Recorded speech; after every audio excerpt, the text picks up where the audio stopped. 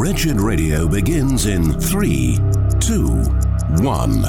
We've had 35 resurrections of the dead. The closer they are to freshly dead, the easier they are to resurrect. So I see this giant angel, and I asked him his name. It's a financial company, and I realized this angel is here for our finances. And that's a true literal story, by the way. These people are charlatans, and it's about time we draw a line in the sand and stop fraternizing with the wolves. It's time for Wretched Radio with Todd Friel. If only the PGA were like our government.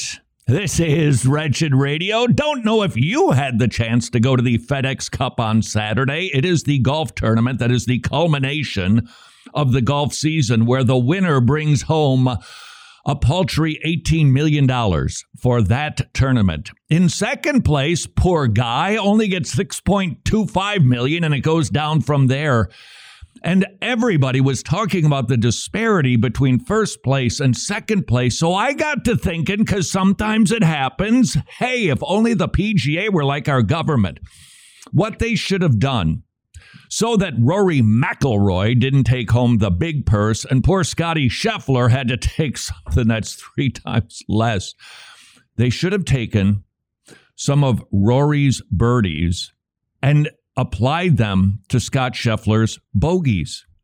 And then I kept thinking, because, well, sometimes I'll have a sustained thought, we should do this with everybody until it's all equal. And that way they get the same prize. No matter how they performed, everybody gets the same. Let's talk about student loans, shall we? What's the problem with the government with the stroke of a pen saying your debt is forgiven? Now, there are some Christians who would say, tisk tisk to you, conservative evangelical. You should be thrilled about loan forgiveness because, hey, haven't you been forgiven much? Yes, but there's a difference between sin and loans.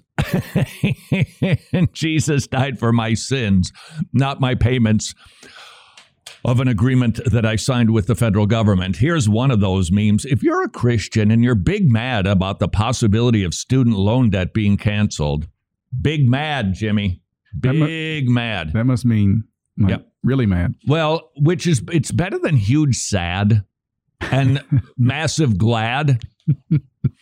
If you're a Christian and you're big mad about the possibility of student loan debt being canceled, let me remind you that the entirety of your faith is built upon a debt you couldn't pay that someone stepped in and paid for you. That is correct. That is what my hope is built on. But that has nothing to do with loans. The Bible speaks about this subject regularly. So while falling short of big mad, what is the problem with the government saying, hey, that money you owed for education, it's a goner? I think there are a lot of problems, and I think there's even one problem from those of us who are going, wait a second, that isn't fair, which is the first problem. This is a fairness issue. You wouldn't take birdies away from one golfer to apply to the bogeys of another. That would be considered ridiculous. The same thing would go with students in school. Oh, you got a 98 on the test. He only got a 74. We're going to take yours and apply it to that. Look, now they passed. Which, by the way, 74 used to be, that was a D, I think. 74 was a D. I can tell you that for sure because that was my average. I think now it's about an A minus, something like that. At any rate, you wouldn't take some points away from a student. You wouldn't take some shots away from a golfer to apply them to others and say that's fair, which I don't know if you caught this. The irony of it is it's so wretched, if I might use that word. They're calling it fairness forgiveness. Fair to whom exactly? There are a lot of people who paid off their debt. What about fairness to them? There are a lot of people who worked really hard to make sure that their kids didn't have debt when they graduated. What about fairness to them? not big mad. I'm sure there's a lot of people rejoicing right now that student loans are going to be, at least in part, taken care of. But it's not fair. The other thing about it that I think we all recognize, and the reason that we are not big mad, but a bit consternated, which is different than big mad. I think we look at it and we go, oh, there it is, government expansion. There it is, paying for everything. What's next? Automobile fairness? Healthcare fairness? What else are you going to give away? Government? And we see it for what it is, because that certainly is a step in that direction, which really does raise a question. And I think this might actually be a point that some of us need to consider when it comes to student loan forgiveness. The question is, why is it that we as a society have the government pay for K through 12, but not postgraduate work? What principle do we use to say they should pay for this, but not for that? Because initially, the consideration was it's better for a society that its people are educated. Therefore, we will make sure that everybody gets an education, that everybody goes through this system, in part to not only educate them, but to conform them into being good citizens. That's what education used to be about. And there was a bit of a societal compact that said, would it be a compact or contract? Maybe it'd be both of them, where we said, you know what, you're right. It's just better. Therefore, you can take a lot of my tax dollars and apply it to that realm so that it's better for all of us. But we stopped at 12th grade. My question is, and I don't have the answer for this, but I want to come up with one. So if you've got one, send it to idea@wretched.org. Why does it bug us that the government pays for postgraduate? If educating somebody through 12th grade is good, isn't it even better to educate them through college, through an MBA program, to get their doctorate? If indeed it is better, I think we have a bit of a struggle drawing that line, but we do see a pretty clear line of fairness, of government expansion. I think third, you could add to it, the timing of it is rather interesting, considering that there's an election coming up. So there are problems that we see with this. We recognize that a government that successfully uses the money given to them by the people to give to the people is in big trouble. If the government figures out a way to look great by giving you back what they took from you, well, you're off to the races. It appears it started with the COVID phenomenon, and now it's continuing with postgraduate education. Question. Let's just say, Jimmy, you are going to represent the tens and tens of people. You prepared for this? I am. Let's say the president got up, and instead of yelling at us, he said, America, don't know if you've noticed this, but the education system needs help. It needs some reforming. It's bloated. It's too big. They're indoctrination centers. They're not being run for the sake of helping people become good citizens of this country. And so we are taking a look at the entire education system and the government's involvement in the education of your children. And I want to let you know, I've got some of them study groups or whatever they call them. We're going to go out and we're going to work on this, and we're going to come up with it, and we're going to get this thing fixed. Because one of the biggest problems with postgraduate education is ka-ching. And I expect my president to use words like that. Ka-ching, it's super expensive. When we've got to get a handle on that. And because it has been so bloated, so expensive, and because your government has played a role in that because, well, don't know if you realize this, but all the money that's loaned comes from us so that you can pay for the schools that are run by us. We're going to forgive some of that debt because we think that we've taken advantage of too many people. And we are going to have to work on somehow making sure that this thing is fair. I don't know that we can accomplish it, but that is going to be our actual goal so that we can reform the education system and have a better program for equipping people to launch into the world.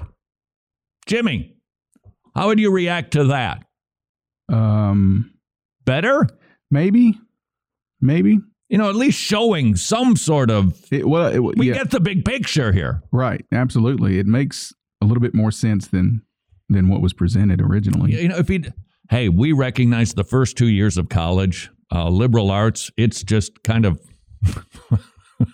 I was going to say waste of time, but the president would never talk like that. So we're going to fix that too. And we're going to start emphasizing some alternatives, like tech schools, apprenticeships, because there's other ways to become good citizens in our nation. Therefore, and maybe we wouldn't be quite so big mad, but that's not what happened. How do we view this? Well, if you happen to be one of those Christians who had a debt and you get to have some of it forgiven, I don't think it's a sin for you to partake of the government's foolishness. But for the rest of us, perhaps without being big mad, we can explain to people why this debt forgiveness of student loans is anything but fair. This is Wretched Radio. How's inflation been treating you if costs for health insurance are skyrocketing in your home? Would you please visit medishare.com/wretched. Affordable biblical health sharing. Christians paying for other Christians' medical bills, which means you don't have to worry where the money is going for bad stuff. Second of all, you can save on average $500 per month. And finally, Medishare, it's the gold standard for healthcare sharing for more than 25 years. It works, and the members, including myself and Mrs. Friel, love it, which is why their customer satisfaction rate is double traditional health insurance. If inflation has got you down, call up the people at Medishare, 844-34-BIBLE or medishare.com/wretched. Hey, thanks for listening to Wretched Radio today. Here's a fun fact. Did you know Todd also hosts a daily TV program? Yep, that's right. Wretched TV is a daily 30-minute program containing live witnessing encounters, conversations about tough theological issues, and like a jillion other things. And you can find Wretched TV pretty much everywhere. It's airing on over 135 Christian TV networks. You'll also find the show on streaming services like Roku, American Gospel TV, Answers in Genesis TV, Amazon Fire TV, and as always, the very trustworthy and reliable Wretched.org. This, of course, is only possible because of our gospel partners. It's through their kindness and generosity and commitment to the gospel that we're able to reach millions of people all over the world every year. And so can I ask you to please pray about partnering with us in our efforts to preach the gospel, equip the saints, and strengthen the local church. You can find out more about becoming a Wretched Gospel partner at wretched.org/donate. Something is happening in the Philippines. Wait, I know what it is. Jesus is building his church. Please meet Pastor Kitu Espiritu from the Masters Academy International in the Philippines. Your support allows us to fill pulpits and transform lives. Pastors are being equipped to rightly divide the truth. People in the Philippines are hearing the truth rightly preached and coming to know the saving grace of Jesus Christ. Jesus is on the march in the Philippines. Souls are being saved, churches are being built, and yet there are too many empty pulpits. And that is where you come in. Would you please consider filling an empty pulpit in the Philippines so that people can hear the word rightly divided? The Masters Academy International, training pastors to do just that in the Philippines and 17 other nations. To learn more, please visit wretched.org/pastor, wretched.org/pastor. Important dates in Christian history. 1549. Archbishop Thomas Cranmer produces the Book of Common Prayer for the Church of England. Henry VIII created the Anglican Church as a mirror of the Catholic Church, but the Book of Common Prayer helped to mold the Church of England into a Protestant church. This is Wretched Radio with Todd Friel. Not to brag or anything, but I just tied in the FedEx Cup. This is Wretched Radio. Sure, Rory made a charging comeback, but because we're fair, we took away all of his good shots, gave some of them to me, and I get some of the money. And you say, bonkers is what that is. Ditto the Student Loan Fairness Forgiveness Program. But as long as we brought up the subject of university, as always, far be it from me to tell you what to do with your kids regarding education. That's up to you, Mom and Dad, not me. I would say that, boy, unless some circumstances, it was so crystal clear that it was a sin to send your kid to your particular school. I don't even know that the pastor should be involved in that conversation. There are realms of authority. Mom and Dad, this is your realm. You make that call. My encouragement is, first of all, these days, we've got to be aware of what is going on in the schools. You can Google it if you want to, or you can trust the folks that have looked into it. I don't like to, I read like one sentence of the description of the curriculum and I'm out of there. It's like, I got it. If that's what okay, then yikes. And there's a lot of that is going on. And the parents are seen as the competitor for control of children. And we need to block them out. It's like a government hip check to parents. Jimmy, that's 2 sporting references in one program. So this is basically Christian sport radio. Sport talk radio. The government doesn't want your kids to have to follow your Neanderthalic. That's right. I said Neanderthalic views. They'll take over from here. Thank you very much. And we will impart to them what we think is moral, what we think is right and true and good, and it ain't. And Mom and Dad, you need to be aware of it. It's probably even in your good school, it's probably far worse than you can imagine. Second, I would encourage you, don't feel the pressure of the world to send your kids through the university system or, frankly, the high school system. If you're thinking about homeschooling because that would work for your family, don't bow to the peer pressure of our culture, which says, oh, you're going to do that? Do you have an education degree? No, but I went through high school, so I'm figuring I'm ahead of the kids a little bit. And maybe, just maybe, I can learn the material too and download it to my kids. Don't feel like you can't do it, like you shouldn't do it, like your kids are going to be dorks. Now, we have to admit, they can become dorky. They can be. I'm not sure that's a bad thing, by the way, because if we use the standard of a public school kid, then we're going to think that our kids are dweeby as we homeschool them.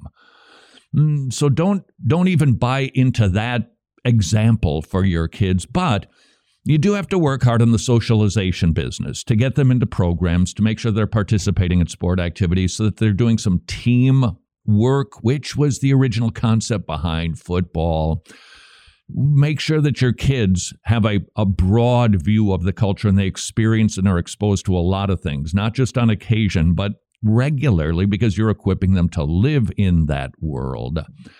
And I would also encourage you to not bow to the pressure that your kid has got to go to university. The academic culture in the South,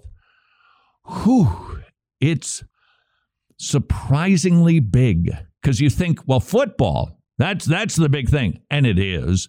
But where you go to school, I know it's a big deal everywhere, but it's a really big deal in the South. Where'd your kids go? Where'd you go? Oh, Bama. Okay. I went to Clemson. Don't buy into that demand that your kid has to go through that system. There are indeed other ways to make a living as an adult. What happened to apprenticeships? What happened to I do see them, by the way, on occasion. And do you know who is really good at the apprentice program? Incidentally, Jimmy, would you like to guess what demographic is really good at training up young people to do things, to fix stuff? Demographic as an age? No. Demographic as an ethnic group. I don't know. Hispanic folks. Really? Oh, absolutely. I see it all the time.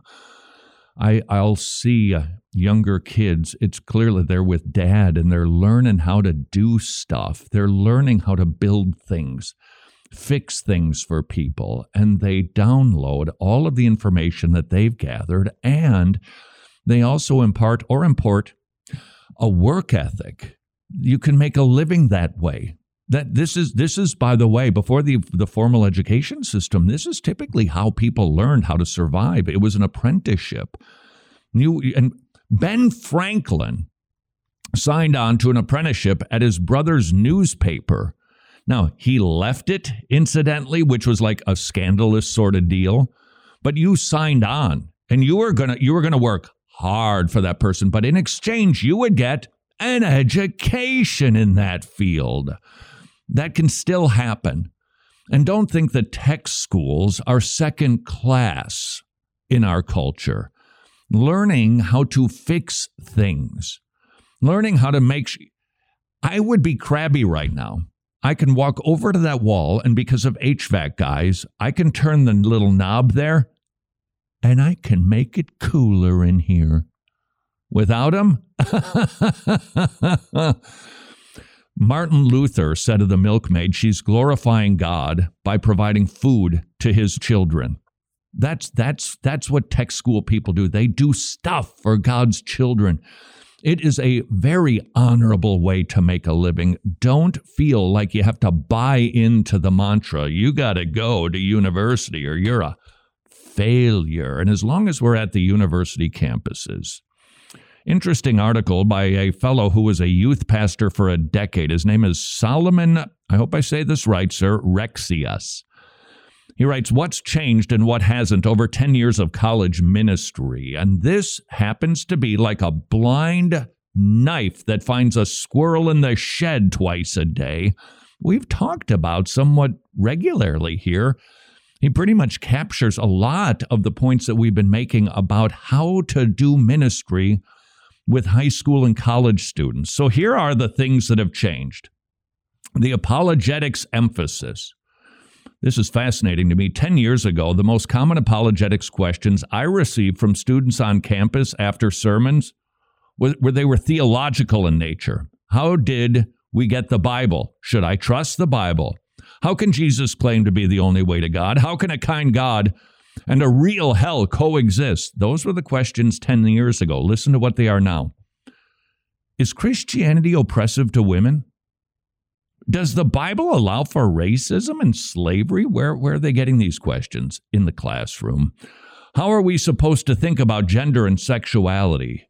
So youth ministry has changed in that regard. Furthermore, you've got the digital connectedness, how you reach them, how you compete with the world's incessant messaging. And he also cites mental and emotional health awareness. Words like anxiety, abuse, triggers, gaslighting, and burnout are used a lot more today than they were 10 years ago. I think we've all recognized that. Now, here are the constants. And this is the information that I think is the meat that should energize us to stop treating the kids like dum-dums and start honoring them and respecting them and teaching them important stuff. So here's the three constants. One, now remember, this is from a college minister who's been on the campus now for the last 11 years. Hunger for biblical truth. It may surprise you to hear that expository preaching is still in style. Believing and unbelieving students alike want to interact with source documents, not just opinions, fanciful interpretations, and hot takes, which frankly are most megachurches today. It's hot takes from, thank you for sending this to idea@regid.org. It was the opening of a church service. They were doing some game show in the lobby before you come in. Oh, was it cloying? And then the pastor gets up, and of course he looks all stylish, and he's like 50-something. And he's talking about life hacks, and he doesn't have a Bible open, not diving into the text. People want more than that. And apparently that goes for our college and high school students too. Desire for authentic community, not fiffle built on pizza and peanut butter and whipped cream. Number 3, search for identity and purpose. They want to know, who am I and what am I supposed to be doing with my life? Those are the questions that the kids are asking. We have the answers if we will but give them to them. Pretty tempted right now to remind you that Road Trip to Truth, available at wretched.org, would fit that bill quite nicely. The education system in our country, I think the government is biffing it, but when it comes to doing university and even high school ministry, I'm afraid, not entirely, but a lotly, the evangelical church is biffing it. This is Wretched Radio. This is Wretched Radio, and I'm Jimmy Hicks. And wretched is the best way to define today's newscast, which starts in London, where it's being reported that just prior to Top Gun Maverick being released earlier this year, the Royal Air Force specifically requested that anyone but a white male pilot be sent to appear alongside Tom Cruise at the movie's premiere. But this isn't the only report of the Royal Air Force's disdain for white men, it's just the latest. Their top recruiter actually resigned earlier this month after she said she was asked to unlawfully discriminate against white male candidates. But when you visit the Royal Air Force's recruitment website, as I just did, they tout diversity and inclusion as their strength. We can be pretty certain that they have a different definition for what that actually means. Well, here's a fun bit of news that'll make you feel all warm and cozy. Over the weekend, a group of heavily armed Antifa members stood outside of a drag queen event in Roanoke, Texas, to make sure that there weren't any disturbances to the brunch, which just happened to feature a highly sexualized drag show with nudity and vulgarity in front of minors. And I'm just so thankful for the kids that they were there. Well, recently, actress Drew Barrymore posted a video on TikTok as she frolicked in the rain. Why do we care? Go out of their way to disrespect and dismiss the boundaries that Black creators have set. She basically said Barrymore is a racist because she frolicked in the rain, filmed it, and posted it to TikTok. I don't think she really understands how racism works. Well, in case you missed it, the MTV Video Music Awards aired last night, and if they haven't been already, they went fully, totally woke. So here's a couple of highlights in case you did miss it.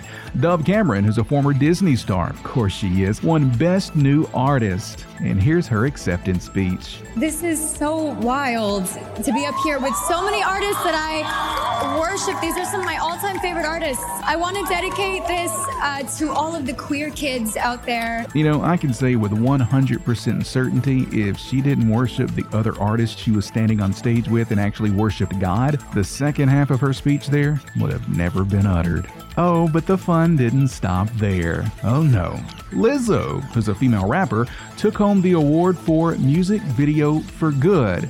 And here's what she had to say. Your vote means everything to me. It means everything to making a change in this country. So remember, when you're voting for your favorite artist, vote to change some of these laws that are oppressing us. And she's right. Something does have to change. I mean, Lizzo is so oppressed that she's standing there on national TV accepting an award in front of an audience of millions who've given her a net worth of $12 million. She's so oppressed and held down in this country, isn't she? More Wretched Radio is straight ahead. I'm Jimmy Hicks. Books of the Bible. Malachi was the last recorded prophet of God until John the Baptist 400 years later. Malachi addressed the corrupt priesthood, half-hearted worship, divorce, injustice, and neglected tithes. He also foretold the coming of John the Baptist, Jesus the Messiah, and the great day of the Lord when God judges the wicked and rewards the righteous. This is Wretched Radio with Todd Friel. It was not your fault. This is Wretched Radio. Statistically, the numbers are shocking. Young people in particular who get abused physically, emotionally, spiritually, and sexually. And recently, I have been reading a consistent observation about those poor souls who have been so deeply wounded. They feel like they are to blame. They have somehow begun to believe that they are the reason that this terrible thing happened to them. If they hadn't this, if they had only spoken up, if they had called the police, and they blame themselves for the abuse. And that is something that I think, based on the amount of reading I've been doing on the subject, is a regular constant. Perhaps not everybody, but regularly. Maybe, just maybe, a part of that is just our human DNA, where something bad happens. Well, I'm going to take responsibility for this. But when it comes to somebody harming you, then you don't need to take responsibility for it. You need to take responsibility for your sins. Okay? If you committed a sin, you did something. You said something, and it was a sin. Then you take responsibility for that, but don't take responsibility for somebody else's sin. Furthermore, despite what our culture would teach us, that a 2-year-old can get their body mutilated because they think they're a different gender. At the age of, I'm not kidding, by the way, at the age of 2, I was just reading an article. Hold on, I got this for you.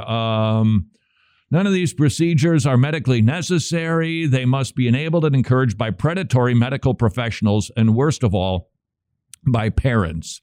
This is an article from the American Spectator identifying why we are seeing this massive trend of people thinking they need to be a different gender than what they actually are. This article says the pathology called Munchausen syndrome by proxy, form of child abuse, basically, where a parent makes his or her child ill to gain attention by medical professionals. So it's not making me sick just to get attention or pretending I'm sick by proxy. I'm doing it through my kid. Delightful. According to Medline, quote, the character of a child, most often a mother, either makes up fake symptoms. The caretaker, rather, not the character. The caretaker of a child, most often a mother, either makes up fake symptoms of the medical field, but she will likely seek the approval of her social media fans too. Yep, you do see that a lot. And one story that gets cited, and here we go with our 2-year-old.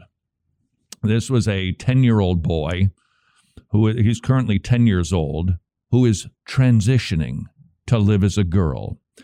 Signed on as a transgender model, and his biological mother has publicly committed to having him physically transitioned at the age of 16. That means he's going to be chemically altered before being physically mutilated, not to mention the body carving. Here's the report. According to the parents of this boy, the child began expressing gender dysphoria around age 2. Age 2.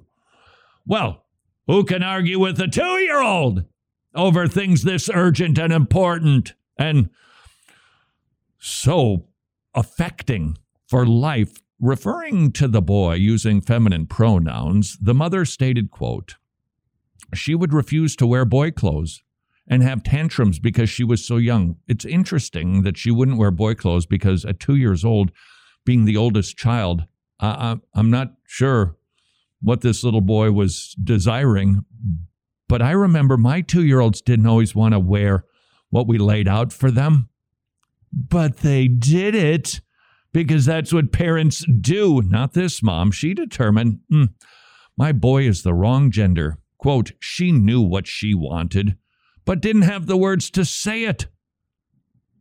Actually, they might have the words to say it. They might be able to express it.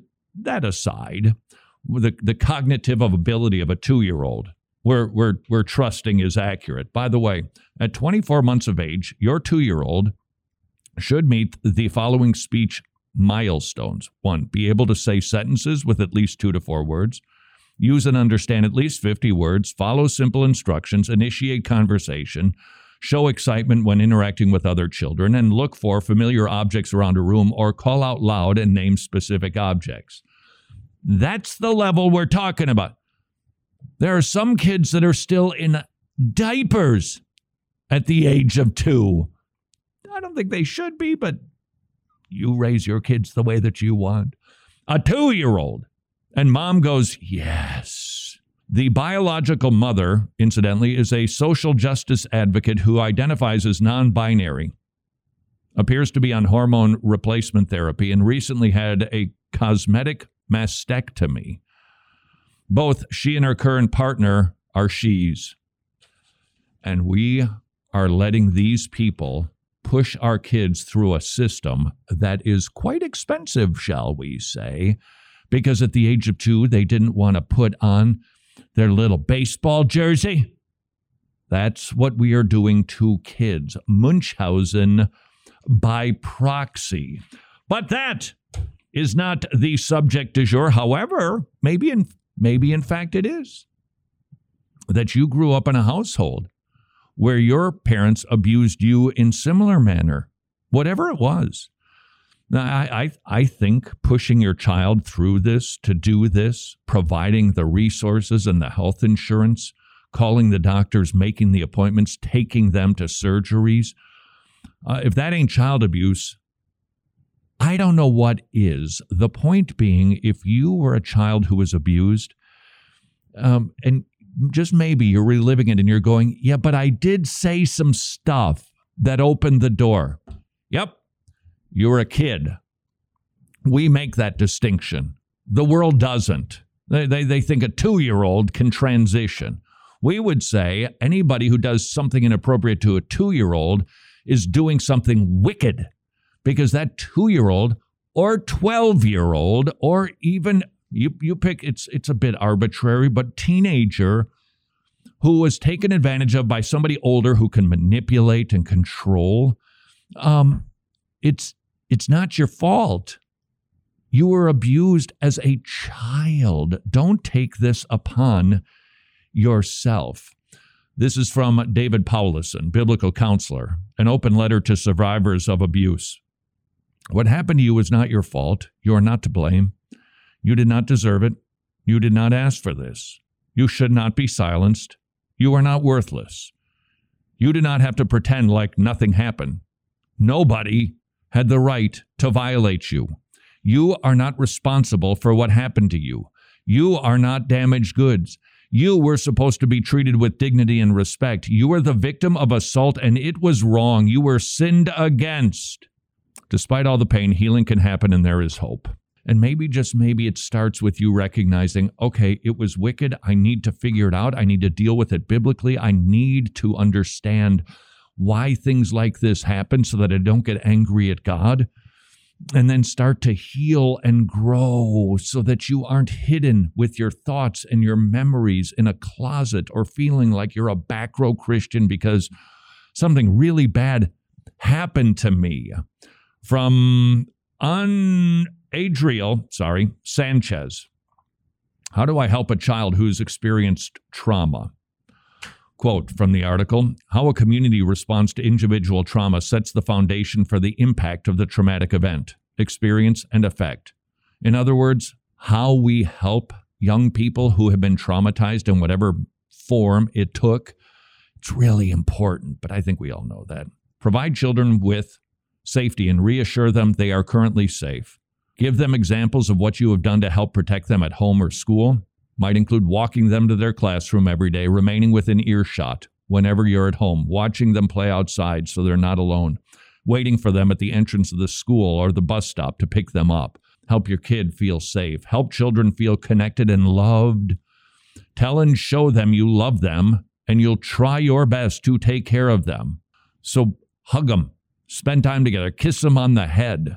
Tell them that they are loved. Reassure children it is normal to have a lot of different or strong feelings after a traumatic event. Third, let children know that what happened was not their fault. Number 4, pray with children. 5, when children are upset or exhibiting strong emotions, try to respond calmly, not in anger, Return to usual routines when possible and still helpful. Mealtime, school, weekend activities, sports, whatever it is. Try to return to normal, and maybe feelings will start to follow. Encourage children about their security in Christ. You're forgiven of everything.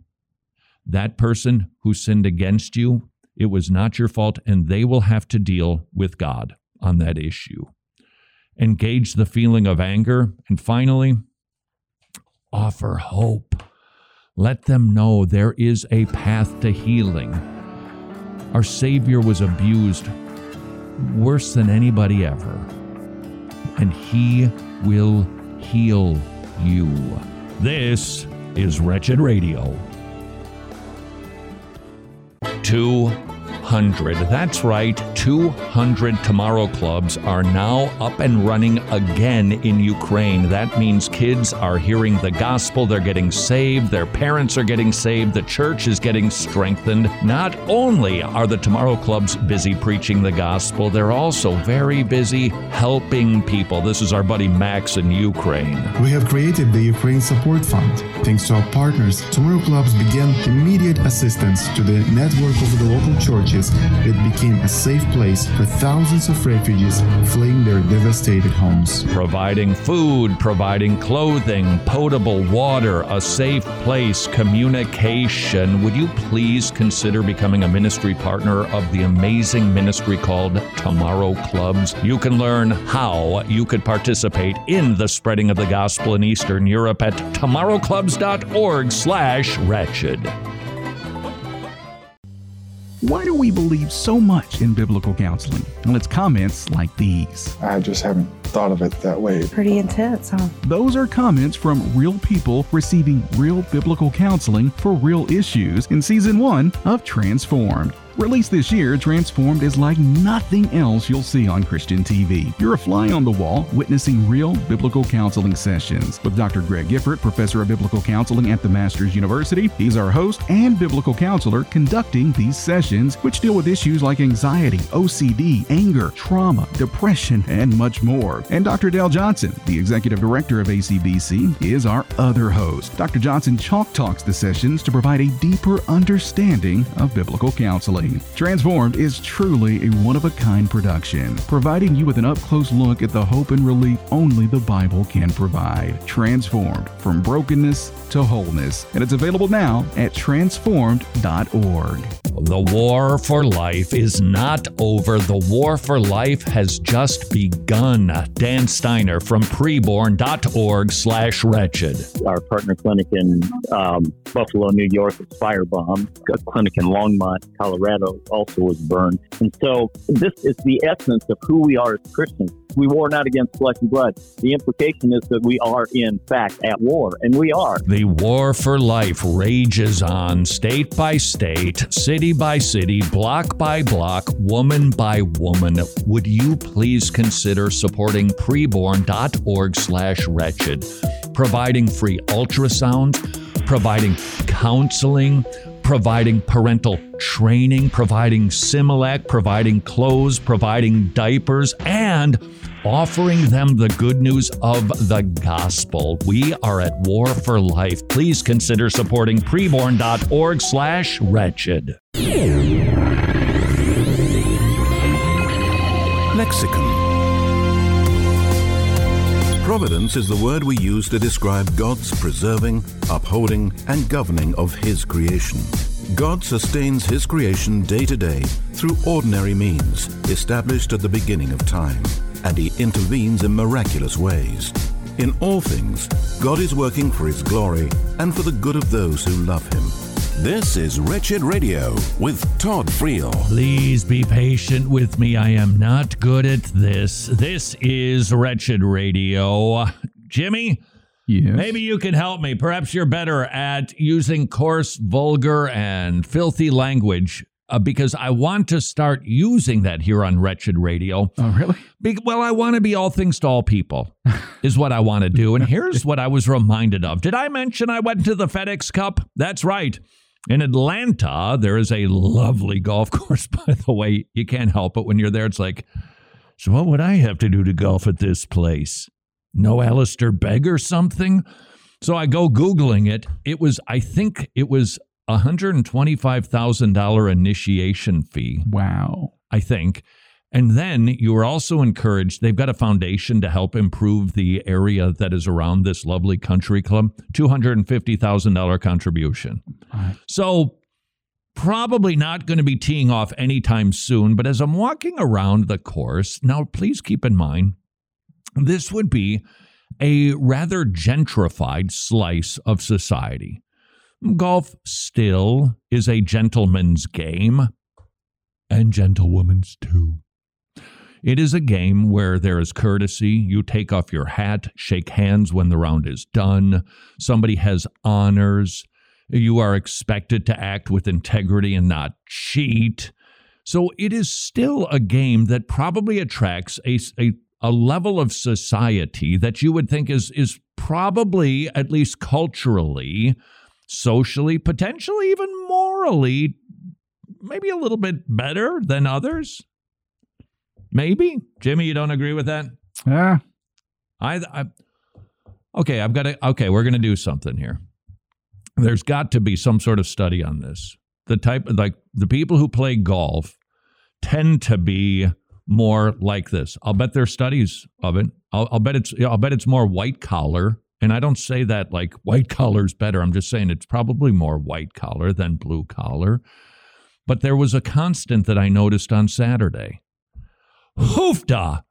People use a lot of filthy words is what they use. And they make no sense whatsoever. There's one that's actually stuck in my head, which is a little bit annoying. I'm just standing there watching. I think I was like on the 4th hole and then watching the 8th hole.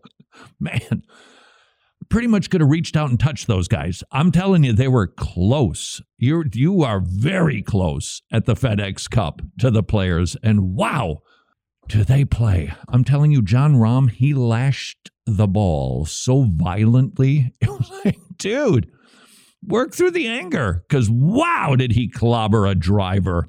At any rate, I noticed, even with this crowd of people, that Jimmy doesn't think is any different than anybody else in society. I didn't say that. You just didn't agree with my analysis. Was John Daly there? No. Oh, okay. I thought that's where you heard the filthy language. Oh, no. No. It was, and I would look at them, and it's not just kids. They aren't punks. Everybody's dressed kind of golfy. It's adults using a vocabulary that is just not the way a Christian should speak. If you know somebody who wrestles with this subject, it is one that you can go after if they're a believer. Now, you can also go after them if they are speaking coarsely and you don't want it. If they're blaspheming, you certainly can speak up. That's an appropriate response, even in our current cancel culture. But these are people who are speaking in grotesque ways that the Christian shouldn't. And if you know somebody who is, take them to Acts 4:28 through about 5:4. No coarse jesting, no crude language, no double entendres. We're a different people. We're set apart. So please, if you're a Christian and you're a golfer and you've got a potty mouth, it's time to clean up your talk. Because I heard a lot of it. So I was just thinking, Jimmy, in order to be all things to all people, we should start doing that. I should start doing that. Wouldn't that make sense? Well, it would, actually, if you follow the seeker-sensitive model of mangling the Bible in order to justify becoming a silly center, where you have the rock and roll show, the fog machine, super groovy pastor, you do trivia games in the lobby when people are coming in like they're on a game show. You got to get them hyped up, baby.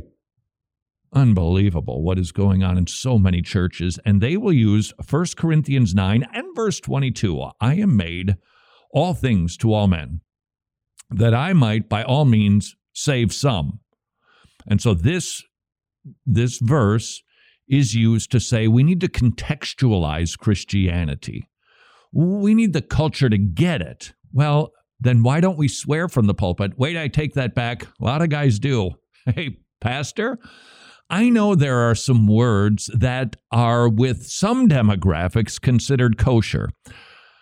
Not every demographic agrees.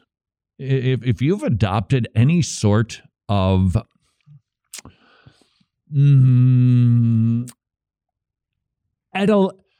okay, I think I can do this. When it's eschatological, that's the word that I was groping for right there. Any sort of eschatological language. Wow, that wasn't easy. Lose it. We find it coarse. We find it unbefitting of Christians. Now, maybe every generation doesn't see that word and that word and that word, or the euphemism for the F-bomb as being a swear word, but a lot of us do. Because we know what it is that you're doing. Please don't talk like that.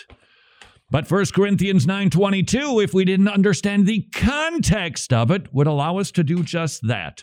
This is from Reformation Scotland. Well, that's kind of encouraging, isn't it? Citing a Scottish pastor, James Durham, lived 1622 through 58. Wow, died a young man. Whew. That was hard living back then. Was a minister in Glasgow for 11 years. He wrote about this verse, which tells us, Paul wasn't telling us that you can become a dipsy doodle in order to attract people, that you can water down the sermon, stop preaching expositionally.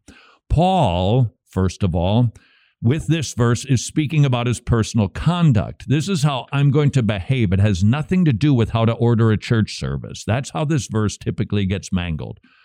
Hey, Paul became all things to all people, man, so pass my skinny jeans, or whatever. And drop language that shows you're cool. Make references to Game of Thrones. Well, I probably wouldn't watch it myself, but, just to stay up with the culture. Stop it. Paul was not saying this is the license verse to do whatever you want to in church. He's talking about his own personal conduct. Number 2, Paul is speaking about things that are indifferent. Remember the context. This is a great demonstration. 1 Corinthians 9. Now, I'm pretty certain that what I'm going to say is right because I studied this really hard. 1 Corinthians 9 is in between 1 Corinthians 8 and 1 Corinthians 10. What is the context of those 3 chapters? It's liberty, it's adiaphora, eating meat sacrificed to idols. And so he's talking about things that they aren't sinful things. Oh, we can adopt worldly things so that people will come to church. No. He was saying, if I'm in this context and they eat this, I'm going to eat that. If I'm in another context and they don't, then I don't, because they are indifferent things. Being not without law to God, but under the law to Christ is the context. All things to all men does not mean engaging in anything that would be contrary to what God has required or forbidden. So it's not about bringing church up to speed so that people will dig Jesus. No, it's about indifferent things.